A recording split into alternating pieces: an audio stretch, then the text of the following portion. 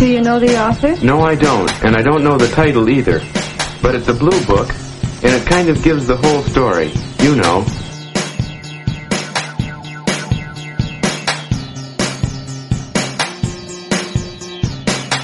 Have you a real love of books and learning?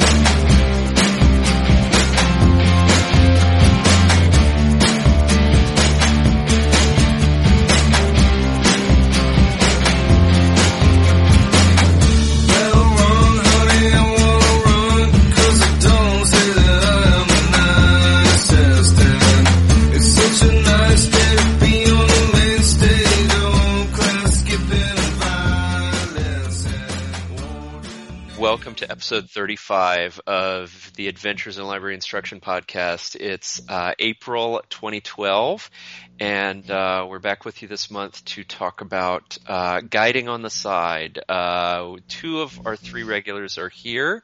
We have one absentee, but we're making up for it with a very special guest this month. So I'll introduce myself. I'm Jason Puckett, and I'm the communication librarian at GSU Library in Atlanta, Georgia, and to my left is my lovely co-host, Anna. How are you, Anna? Hi, Jason. This is Anna Vanskoik. I am a part-time librarian at a county library system in the lovely state of New Jersey, and I am very excited to have with us today Meredith Farkas, who is the head of instructional services at Portland State University, and I just learned that she grew up in the exact area where I work. So my library system was her library system when she was a young lass growing up in New Jersey. Meredith, go ahead and say hello to everybody and tell us a little bit about yourself, please.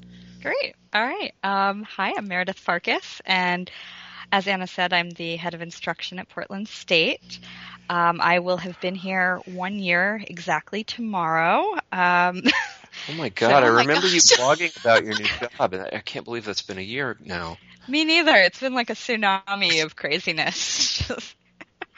But yeah, it's been a year, and prior to that, I was the head of instruction at a small private college in Vermont called Norwich University. And, my role is mainly focused on coordinating instruction, managing some of the instruction librarians, and trying to build a culture of assessment, which is really, really hard. Yes. we try to wrestle it to the ground in every episode, I swear.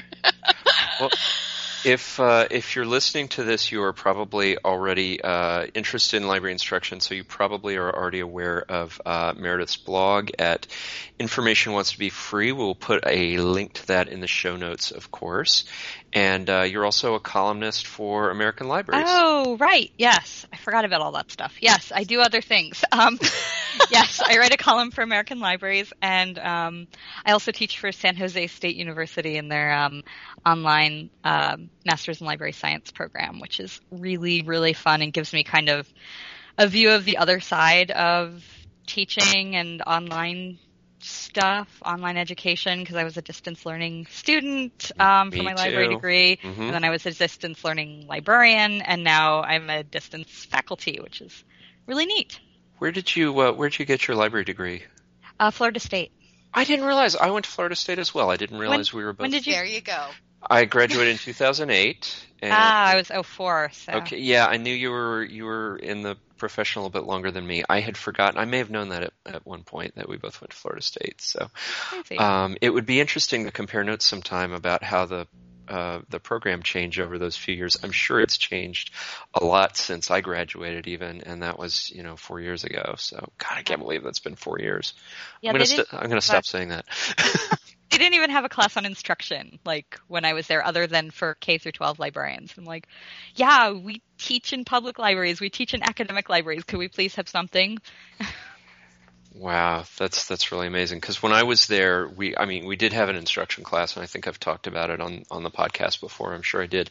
And they kind of grouped us by what our primary interest was. So when, like, the first week of class, they said, what is, are you interested in going into K-12 or academic or special or whatever? And so they kind of put us into group projects based on that, which I thought was a good idea. Oh, good. So I'm glad they got the message. Yeah, they absolutely did. So we asked you on the program. I mean, we've been meaning to have you on the podcast for a while, but the thing that sort of spurred our invitation this time was your column. I'm sorry, I'm looking for the name, the title of the column that you did, Guiding on the Side. Guide on the Side, yeah. Guide on the Side. Do you want to talk about that a little bit, just to kind of introduce the topic, and then we'll go from there? Sure. Well, you know how EDUCAUSE has these conferences, these regional conferences, as well as like the big EDUCAUSE conference. So there was one in Portland, and it was so expensive that I didn't go, but my distance learning librarian did, because she was doing a poster presentation, and she came back and was so excited about this thing she'd seen from University of Arizona. And then another colleague who'd gone was talking about the same thing, this Guide on the Side thing. And oh my gosh, Meredith, it's so very exciting. And they sent me a link, and I saw it, and I was like, oh, we need to have this at our library, like yesterday, like 2 years ago.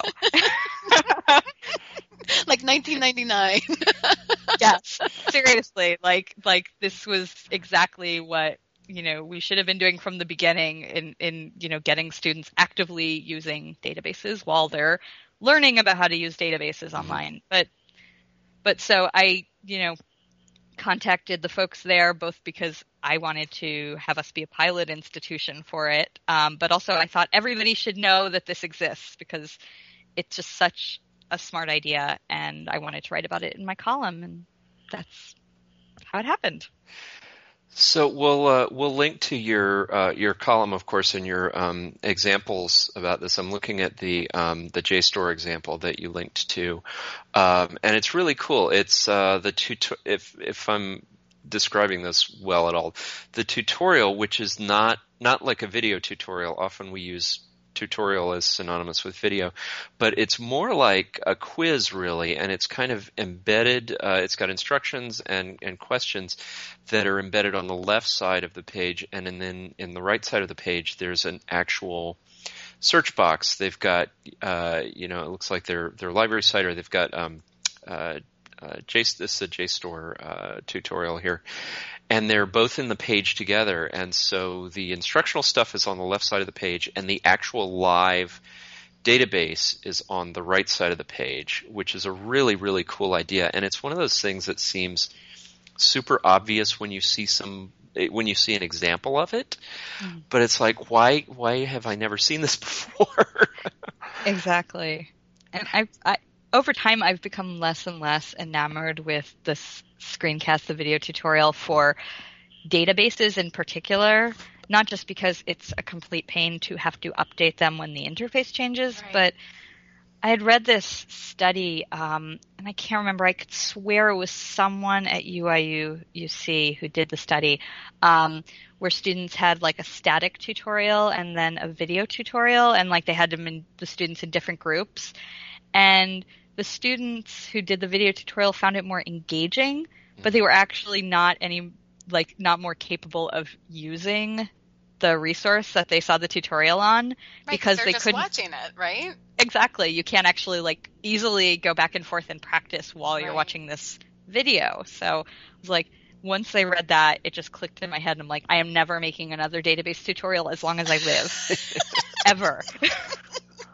No more screencasting. Yeah, no more screencasts. Yeah, database tutorials that are not screencasts, okay, where people can skim and scan. And I should have known that, because I hate watching screencasts, and they're not for me. And I should have, not been such a librarian and thought, oh, but it's such a great technology, we have to be using it. The thing with screencast is, I remember preaching them at one point, and I remember also preaching that they had to be succinct, and inevitably they would become these 2-minute, here's how to search something, and it was just 2 minutes is way too long. I mean, I've used it. This is how I've used it. And working in the public library sectors, I get someone who emails me with a very specific situation, And I have sent them like 10-second clips. Here's where you go. This is what you do. And that's it. I mean, there's no narration, no nothing. And it's just something quick for them to refer to because it's quick. It's quick and it tells them exactly what they need. And obviously there's a very specific point that you're trying to make with it. But what's interesting about the JSTOR example that Meredith had put in the American Libraries article, the guide on the side, and I could have sworn that we had tried this back in the day when Frames was the big thing. Do you remember when we had Frames in our web pages? Yes. And we tried it, and Frames were so wonky, for lack of a better word. Yeah. And I don't know, maybe it's just that programming languages have developed, and now, I mean, you look at that JSTOR, and it's slick. I mean, that's the word that came to mind. I'm like, this is so slick, and you are doing there's an interaction. It's not just them watching something. They're actually following it. They don't have to navigate the screens. You know how you have to like go from one website to another website, and you're going back and forth, and you lose your place and you lose your concentration, I think, when you're doing that, which is what we were trying to make all these people do for so long. Right. Yeah, and this isn't, super intelligent in the sense that you can get off track. Somebody could keep reading the stuff on the side, the guide on the side stuff, and then later realize, oh, I should have been doing stuff in JSTOR or whatever. They could certainly, it's not super intelligent in that way, but I mean, it's on the same page. You can easily navigate back to where you started and not be completely confused. It would be great. I mean, if when you go ahead, the JSTOR screen would go ahead too, but even without that, it's so much better than having stuff on separate pages and expecting people to be able to, go back and forth really easily. So how hard is this to set up and implement? Do you need to, I mean, and I don't know if you know the answers to some of these questions, but I'm wondering how easy this would be to just embed into a LibGuide page or something like that. Is it something where the librarian would need to dig into the code, or is there like a nice front end that you can build these things? I know there is. They developed it because they wanted the instruction librarians to have a simple front end for building this stuff. So right. I know that's the case. It's based on CakePHP, which I think is fairly simple programming framework. What do I know? But well, I don't either, and that's when I went to our technology folks, and I was like, I really want to do this, and they said, okay, what is it based on? I'm like, I have no idea. When they found out, they said it was relatively straightforward to implement. So it's like, good. That's what I want to see. Well, I can see. I see your note at the end of your column where you mentioned that they're planning on releasing the source code this summer. So I guess it's not available yet, but we can look forward to having it. I think this is really a neat idea. Are you guys? Have you started building these yet? Yourselves? We haven't. We're waiting. They said probably in May they are going to get the source code in like a package that we could actually use as a pilot institution. So we're just basically waiting on that, and then we're going to do some serious playing with it because I'm just over the moon over it. Well, if this is something that's, because my library's been talking a lot, big surprise, about assessment. We're not alone in that. This is something we're supposed to be incorporating a lot more of into our classes, and I've talked about it lots of times on the podcast so far. And I've done kind of a colleague and I did kind of a kludgy Google Docs quiz as an assessment tool, and it's fine for what it does, but something like this is just a lot more elegant, and it would give them an activity to do while they're doing the quiz. Because I mean, this sidebar thing is really, there's a quiz in there. It's got some instructions. Okay, do this, and then how many results did you find, or did you find this article, or or what's this thing that you're looking at, and so on.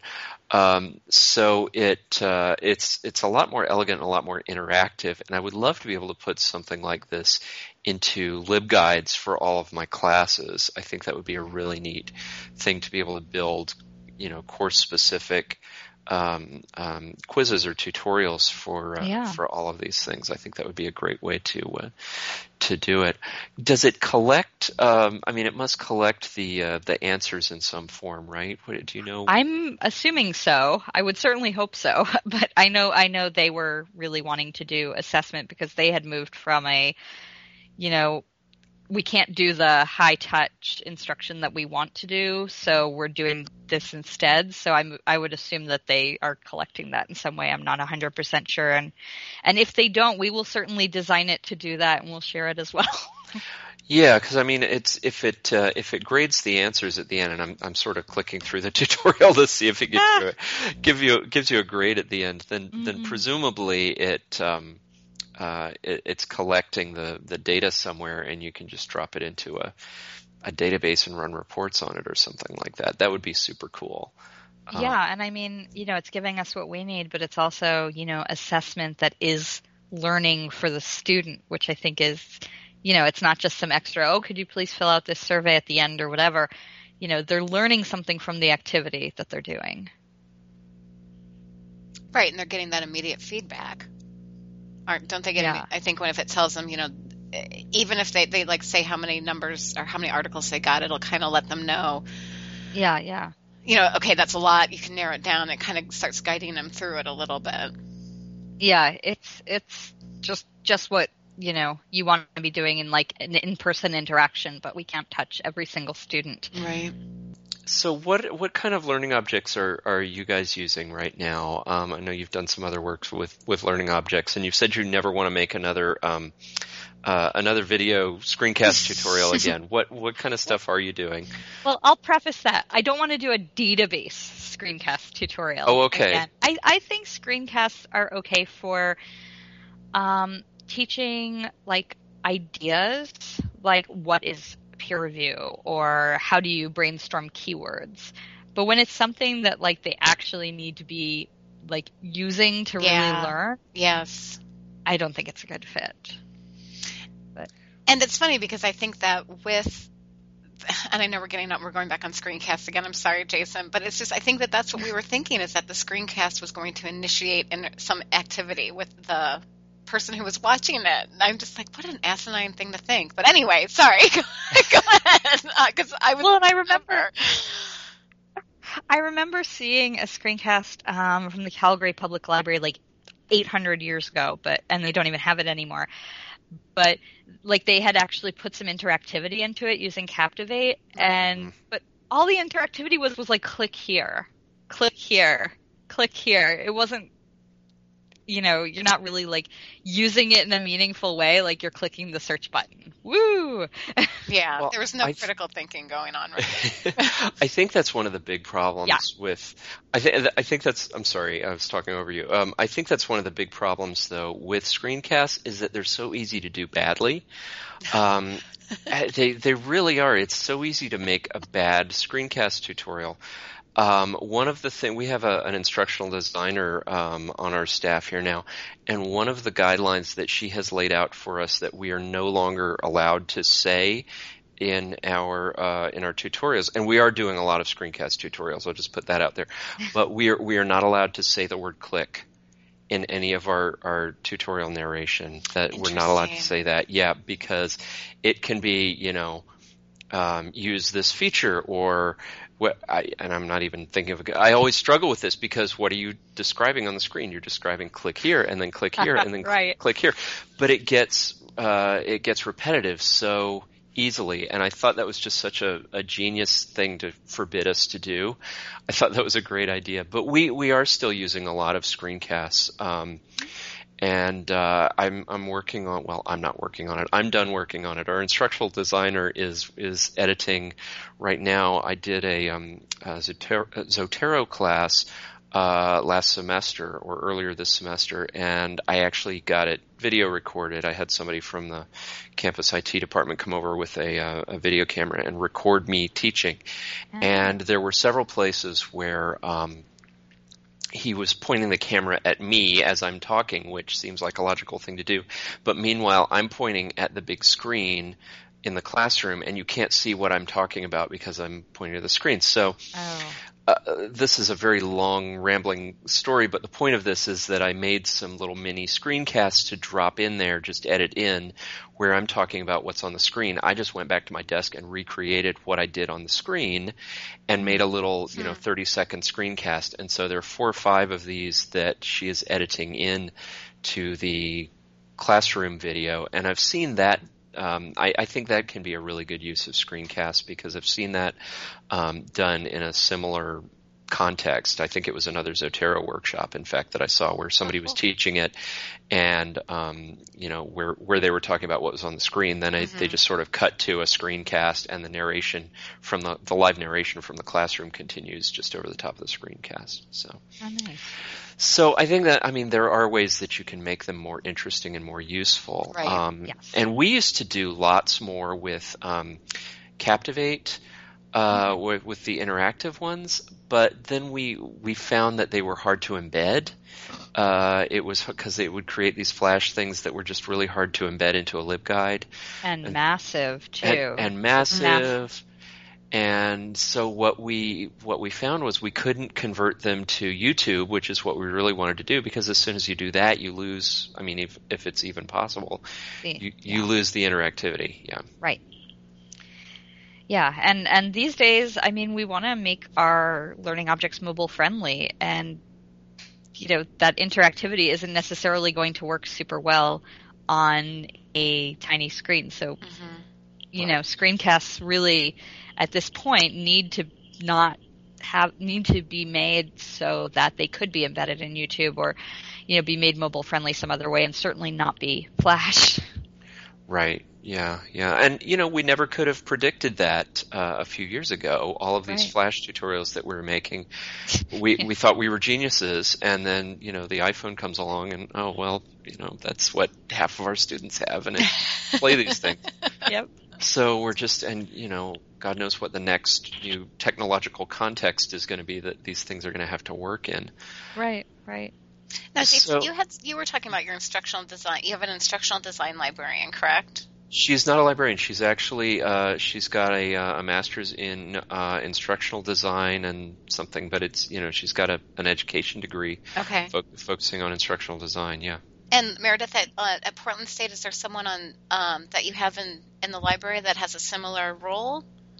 Yeah, just a month ago, actually, we were finally able to hire an instructional designer, and we kind of had that do we hire a librarian who knows instructional design a little bit, or do we hire an instructional designer who doesn't know libraries?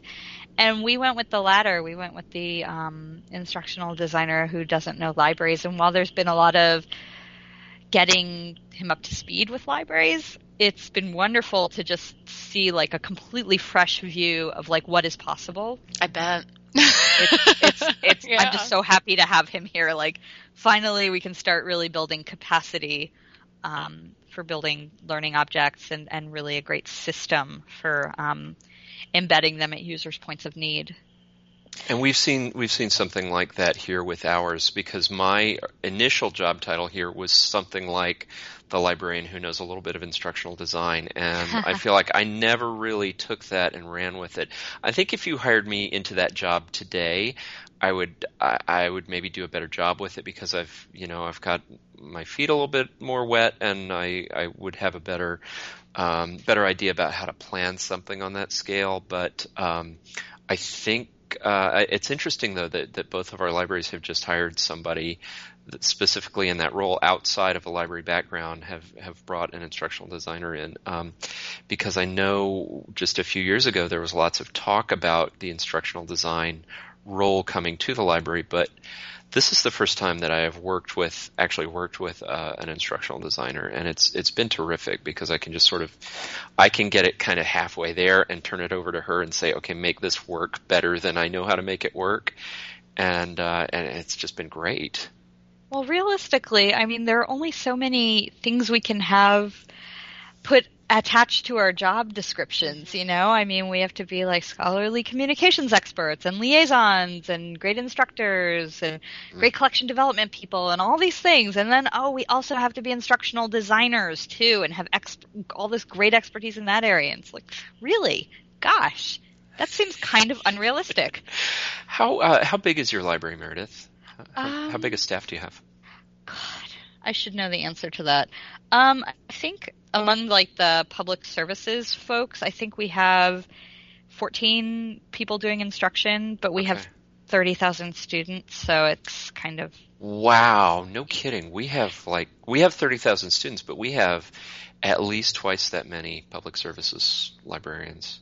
Yeah. The university has grown and the library not quite as much, so we've had to be really creative with what we do.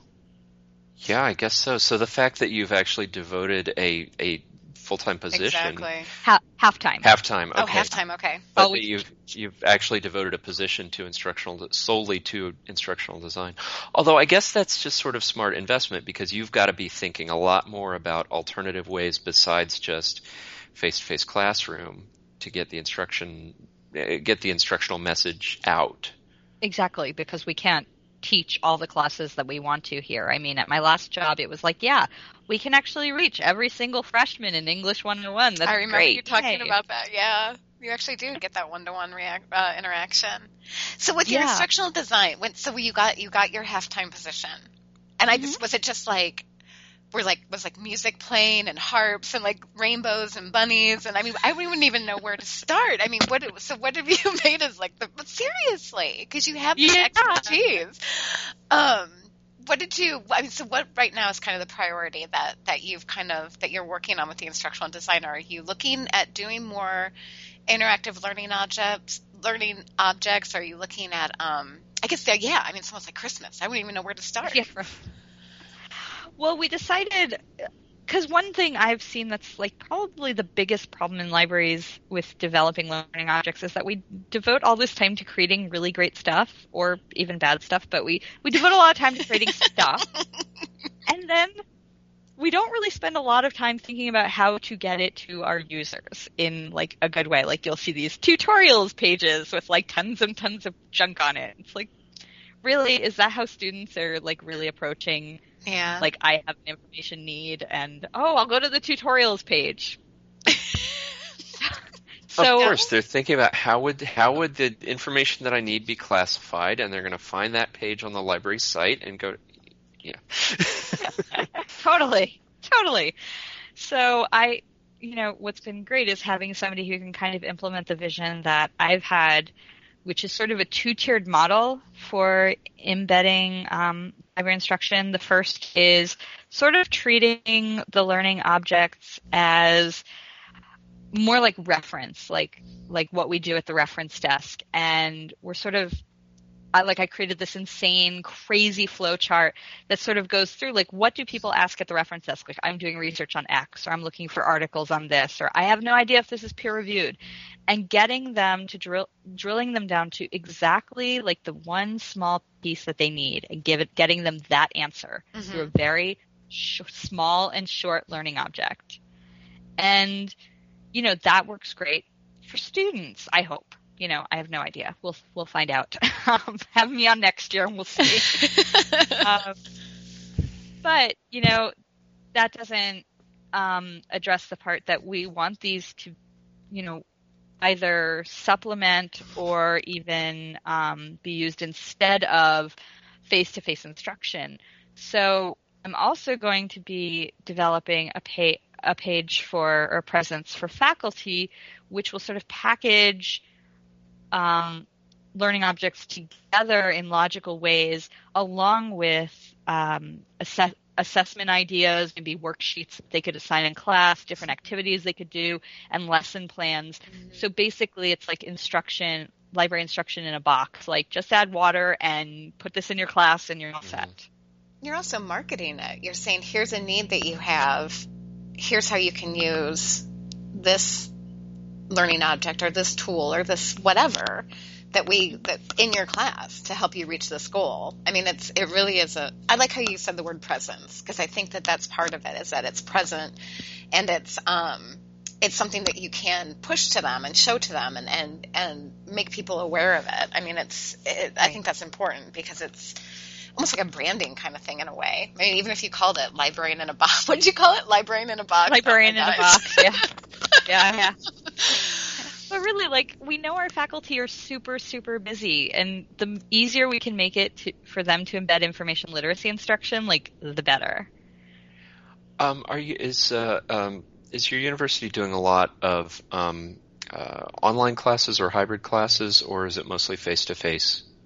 We're doing a lot of online learning. It's very scattered. Like some departments are doing a ton with online learning. Some are doing very little. Very few actually have like entire online degree programs. But because we're in the middle of the city and the university has grown so much, we also have space constraints. So we have people who are actually in Portland who, take a lot of online classes, which also saves them on parking in the city. Sure, yeah. Well, I was just curious because I was thinking about, as you were talking about the marketing and outreach and stuff, GSU, my university, GSU, is starting to do more with hybrid classes, and I don't know how many have gone entirely online, or what we're doing in the way of entirely distance-based stuff, but I know that they're looking a lot more hybrid classes at least. Right. And I'm starting to talk to one of my communication professors who teaches public relations. She's doing an online class, online or hybrid. I don't think she's doing it over the summer, but I think in the fall, and we're going to be working together on that. And I'm thinking about how I can bring the library piece to her. And I contacted her and I said, what can I do? Because I really want to be doing some outreach to this class in particular because you're doing cool stuff, and I want to be part of that. And her first thought was, well, can you be available, 2 hours a week in a chat room for my students? I'm like, okay, that's not really going to scale because I'm going to be doing 25 classes in the fall, and if I did 2 hours per class, I was like, can we do something asynchronous? And so I'm going to be participating on her message boards and things like that. But I'm really thinking that some tutorials like this would be a great way to do outreach to this class, and because it's sort of a special kind of a pilot class that she got a grant to do this class in this format in particular. Oh. It would be really cool to spend a little bit of extra time and effort developing some learning objects just for this class if I can pull that off. So I'm going to be thinking about how to do that. Yeah. I'm not always as comfortable with the public relations classes because their research tends to be more businessy, and I'm a lot more comfortable with the journalism folks who are doing writing. I know how to do writing. Sure. Yeah. You guys are writing research, but they're doing more research that's related to marketing and things like that. But that also gives me a good chance to collaborate with my colleagues who do know more about it than I do. So, I think a lot of the stuff is universal that we could teach using learning objects. Like how to construct a search, or how to turn a topic into a research question, or how to evaluate sources. I mean that stuff is so universal that even business students who people always say are so different, but they still have to evaluate sources, and they still have to search, and even engineers, sort of.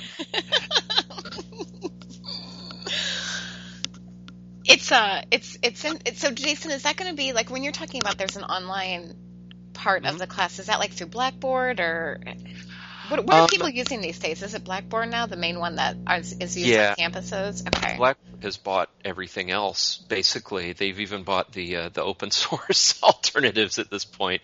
So we're using Blackboard.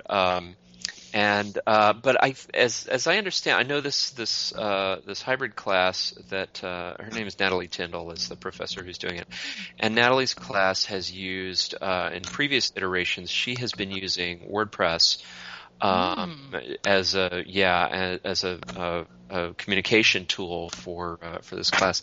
And having been a distance ed student, I can tell you that my most successful, or at least the classes where I was most comfortable using the online stuff that was provided to me, by far my favorite was the stuff where the classes where we were using WordPress. I didn't say that very well. What I'm trying to say is WordPress is way better than Blackboard, and I'm happy that she's using it because it's so much easier to use. It's so much more intuitive, and it doesn't have the grading functions and things like that built in. So I imagine that she's still going to be using some of those, but I won't need to work on any of that with her. I would be more involved with the the WordPress interactions, or I think that there may be some discussion forums, things like that. And I know that she's going to have me involved in that, so I will be able to show off a little bit and post some tutorials in discussion forums and things like that.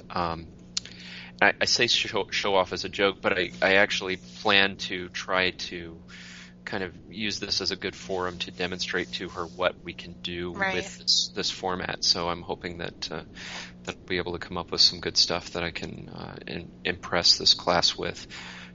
Because it is a model. I think this is going to be a model for future classes that happen in the department. So. Yeah, and I don't think it's necessarily bad to experiment with stuff that might not scale, as long as you realize that from the start. You know, I mean, not that I'm saying you should be in every chat session or whatever, but you know, even if you were in one, like at a really critical time when they have like some kind of research assignment, or whatever. But you know, I mean, I think it's fine to experiment with stuff that doesn't scale, just to get a sense of what's possible. Right. I know I was talking with a faculty member about co-teaching a sophomore inquiry class here, and I was like, oh, that would be so cool. Clearly doesn't scale, but I might learn a lot from the process of doing it.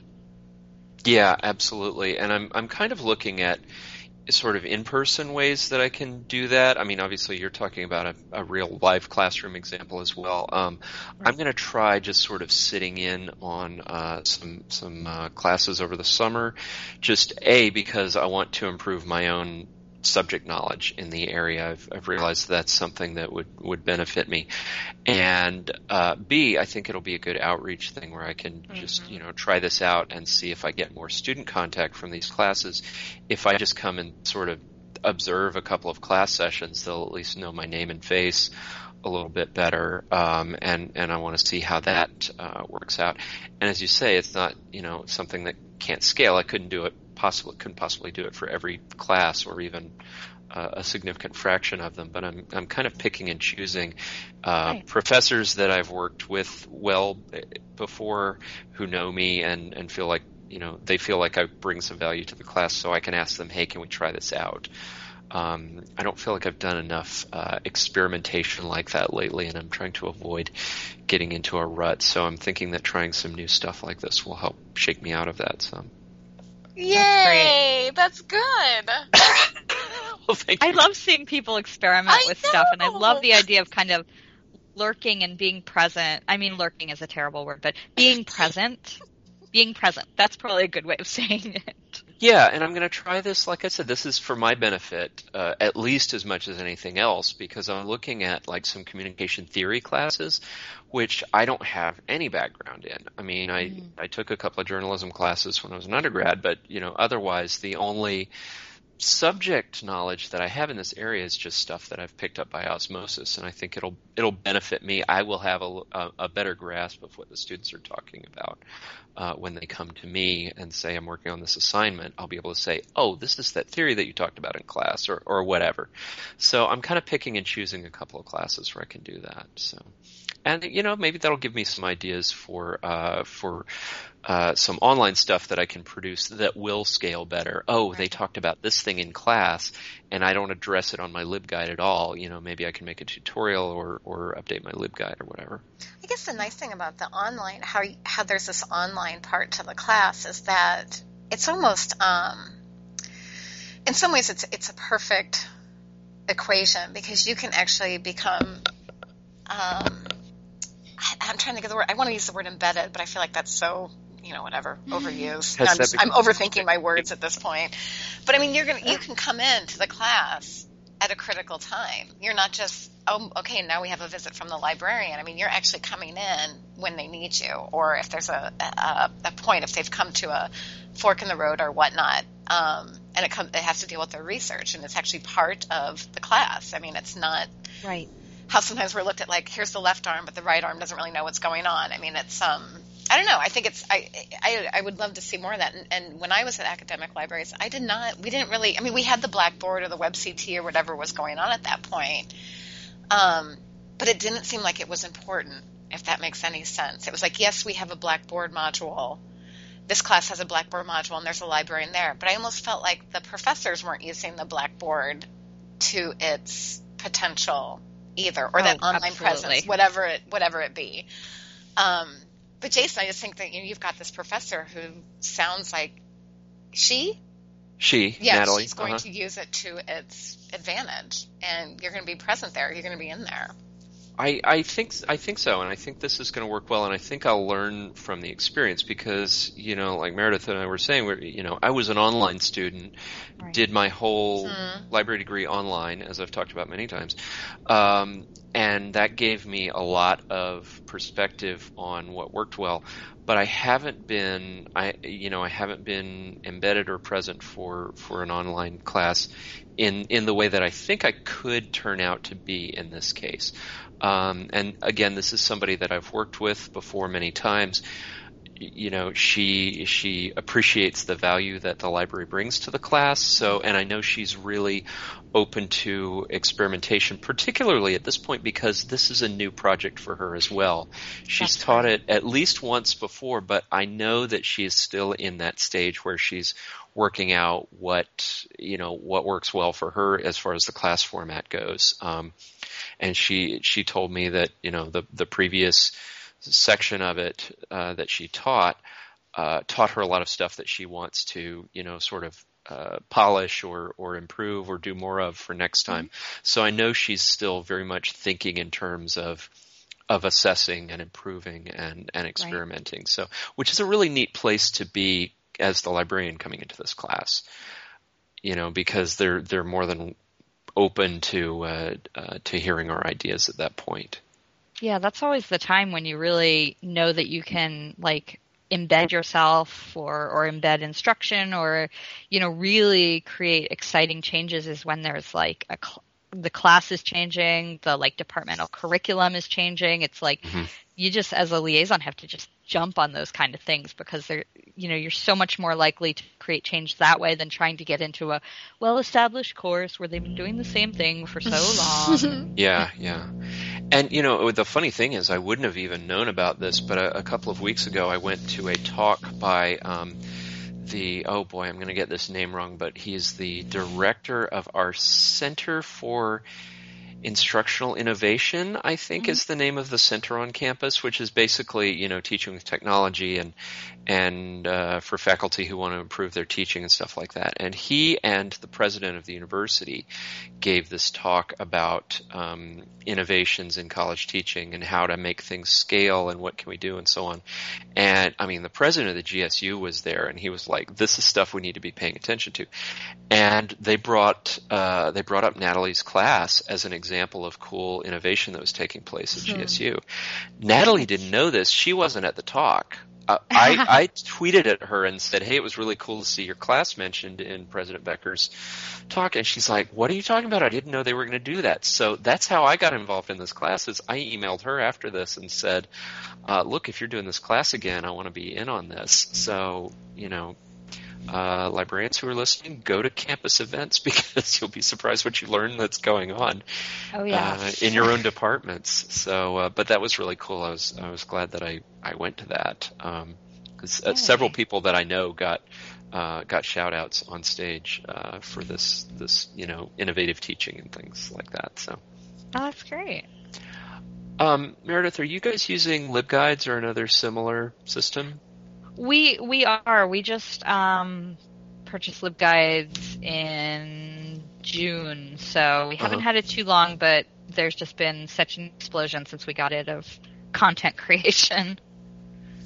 I was just, I've been thinking as we've been talking about how to, because we use LibGuides extensively. I mean, like you said, we really, they've exploded here in the 3 years that I've been here, 3.5 years. And, we rely on them very heavily to put stuff out there that will scale to a large number of classes. And I've been thinking about how we can make these more interactive things fit into this system that we're already using.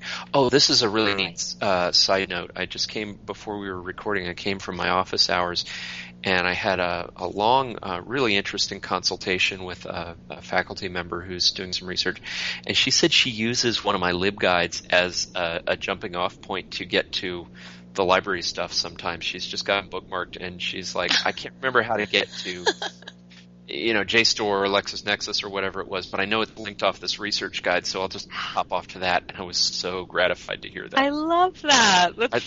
That's just what you want to hear. Thank you. Because you don't always know. You can look at stats, but you don't always know if people are using these. So I told her it was really great to hear that she was actually finding it useful, even when the students weren't. Yeah, and again, that's one of those things that we put so much time into creating and trying to get the balance right of how much content and I guess now I've never used LibGuides. I've never created with it, but I think you can embed learning objects into it, correct? I mean, you could do a little interactive whatnot here and there to kind of, where it would make sense. And again, it's those things, I look at them on pages and I'm like, a lot of time went into this, and you always wonder, is it being used and how is it being used? And that anecdotal feedback that you got is neat, and it's something you can kind of keep in mind. Yeah, I was like, I wish she had emailed that to me so I could print it out and put it in my next dossier, but right. I know I'll get a nice email from her over the course of the next 3 years or whatever. So, yeah, but basically you can just do raw HTML in a LibGuides box. So anything that you can embed into a web page, you can put into a LibGuide, and that's not a big problem. Something the size of this JSTOR thing that UArizona did, right. I've been trying to think how you would format something like that.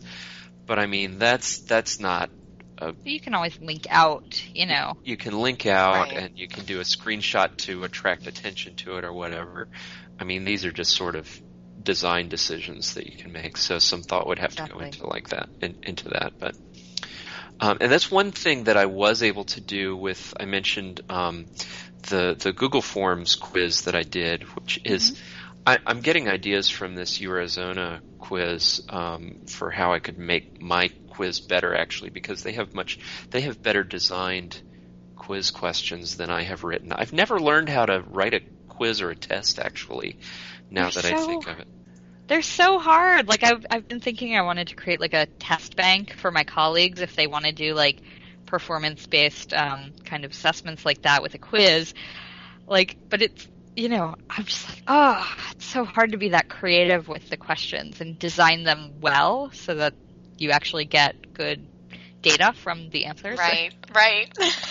When I first designed that quiz for this journalism history class, I suddenly had a lot more empathy for the faculty who talk about how hard it is to write tests and to grade and so on, because I had to figure out, okay, what question, and I really had to come back to Library Instruction 101, the learning outcomes. What do I want? What are my learning objectives for this class? And what do I need to test for? And I had to just write those questions. And I did it with a colleague. I keep saying I did half of it. But we had to write these questions with the learning objectives firmly, concretely in mind, and figure out exactly what we needed to test for, because we only got 5 or 6 questions on this thing, and we had to figure out how best to figure out, are they learning what we want them to learn. Right. So yeah, that's hard to do, but this is a good model for that. I'm going to go through and look at it kind of with that in mind and figure out what they're doing with these questions. They're asking questions like, here's your topic, history of rhetoric in presidential debates. What are the 2 to 5 most important words for this topic? I really like that, actually. Yeah. And there's That's only one that students never get right. They're like, I'll just put in the whole sentence. right, and there's only one choice. It's a multiple choice, and there's only one choice that has the word rhetoric in it. And I really like that because that's a tricky question to think about as a student. So Yeah, definitely. Very cool. but I'm getting some really good ideas from this. So this is cool. Yeah, I was just, the minute I saw it, I was like, yes, this is what we always needed. Anna, we need to keep an eye on this, and Meredith, maybe you'll help us remember to follow up on the this project here. Is Guide on the Side, is that the actual name of their tutorial project, or what is the name of this software product they're creating? Yeah, they call it the Guide on the Side. They do, okay. I wasn't It's just sure. the best title ever. I wasn't sure if that was just your column title. That's the name of the actual software. That's terrific. But I really want to follow up on this on the podcast and look at it once the software comes out. I mean, once they actually release the source code and we can look at creating some stuff with this. I would really love to try it out and see how hard it is to make some stuff and do kind of a follow-up episode on it. So I hope I'm definitely excited to see the developer side of it, to see, and by developer I mean not what they're doing and what they're developing, but what they're creating for, so they can so it can be canned, I guess, so other people can use it. Right. Like Meredith, you're going to be using it at Portland State eventually. Just to I just want to know all the bells and whistles and what results it will yield for us also in an assessment way. That's the thing, because like you were saying, you're trying to build a culture of assessment. And whenever I think about the learning objects, I always think, how are we assessing that? How do we know it's working? How do we know people are using it? And are they learning from it? Or is it just a nice, fancy thing in the middle of the website that's there to show what we can do, kind of thing? I mean, I always wonder, how do we measure that? Because time goes into it, and that's kind of what has come up a few times during this conversation, is that there's a lot of time that goes into developing these tools for people to use. And is it worth our time? Yeah, and I don't think most libraries have done that much assessment of learning objects. Like, maybe they'll look at how many hits it got, but that doesn't really tell you, like, was it useful? Did they get something out of it? Are they better capable of doing what you hoped they would do after watching it? Like, that's really the meat of what we need to know. Right, and I think it's nice to know, because, you'll see, like, I think it's NC State that has the YouTube channel where, I mean, you can go on and they're kind of looking at the stats there. If people give it a thumb, how on YouTube you can give it a thumbs up, thumbs down, have people favorited it, whatever. And that does tell you something. It's just like, it's like the two-tiered approach when you're evaluating or assessing your instructor. Did they do a good job presenting the information? I mean, that's important, but it's also important to know the other side of it, which is, did it successfully help them obtain that learning objective that you were hoping they would get out of this, 30-second learning object kind of thing. But you want to know if they liked it also, because at least you know that they were using it. Totally. Yeah, I mean, if you put 10 hours into developing something like this and 10 students use it, I really can't justify using that. But I've got to be able, I mean, you've got to be able to, and if 100 students are using it, then yeah, that's a lot more reasonable. And especially if it's something that's going to be valid for a long time. I mean, Meredith mentioned what happens if the tutorial interface goes out of date, and you have to redo your whole tutorial. I know we've all sort of had that pain from time to time. I know I have with my Zotero tutorials not long ago. I'm really mad every time they update Zotero and I have to redo my tutorials. But the thing with the Guide on the Side software is that it uses a live website. So you're not having to change. And if it's just like a couple of words. Exactly. If it's just text is so easy to update. Yeah. Very cool. So I was when I read your article, Meredith, I was just glad to see. That was brought to our attention. I'm like, we were all very excited about it. So we were glad you shared it with the masses.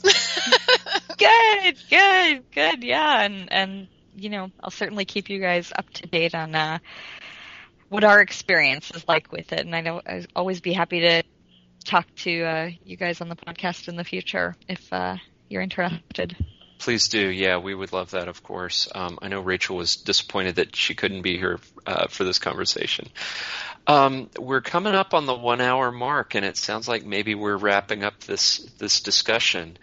Meredith, do you have anything else that you want to promote that you're working on, or anything else that you'd like us to link to, or anything like that before we close out the conversation?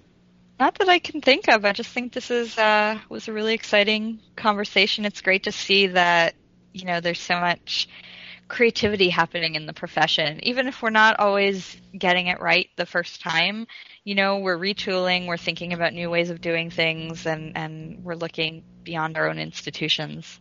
Absolutely. And I'm doing my instruction librarian boot camp for Simmons College online.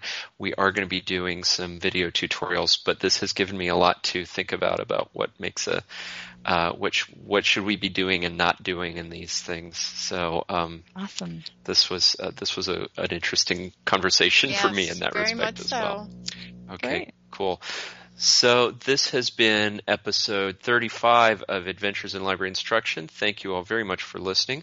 We will be back next month with another very exciting special guest, and we will talk to you all in a month.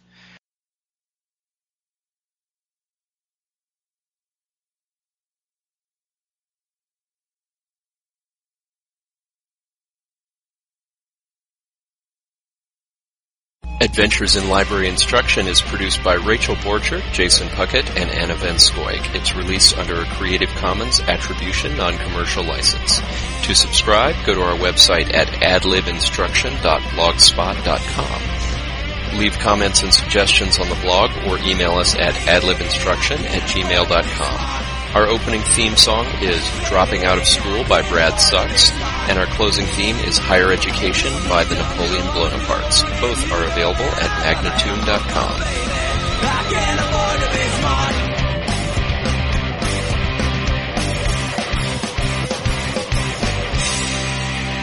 Contact the library schools and the American Library Association. They are able to give you valuable advice.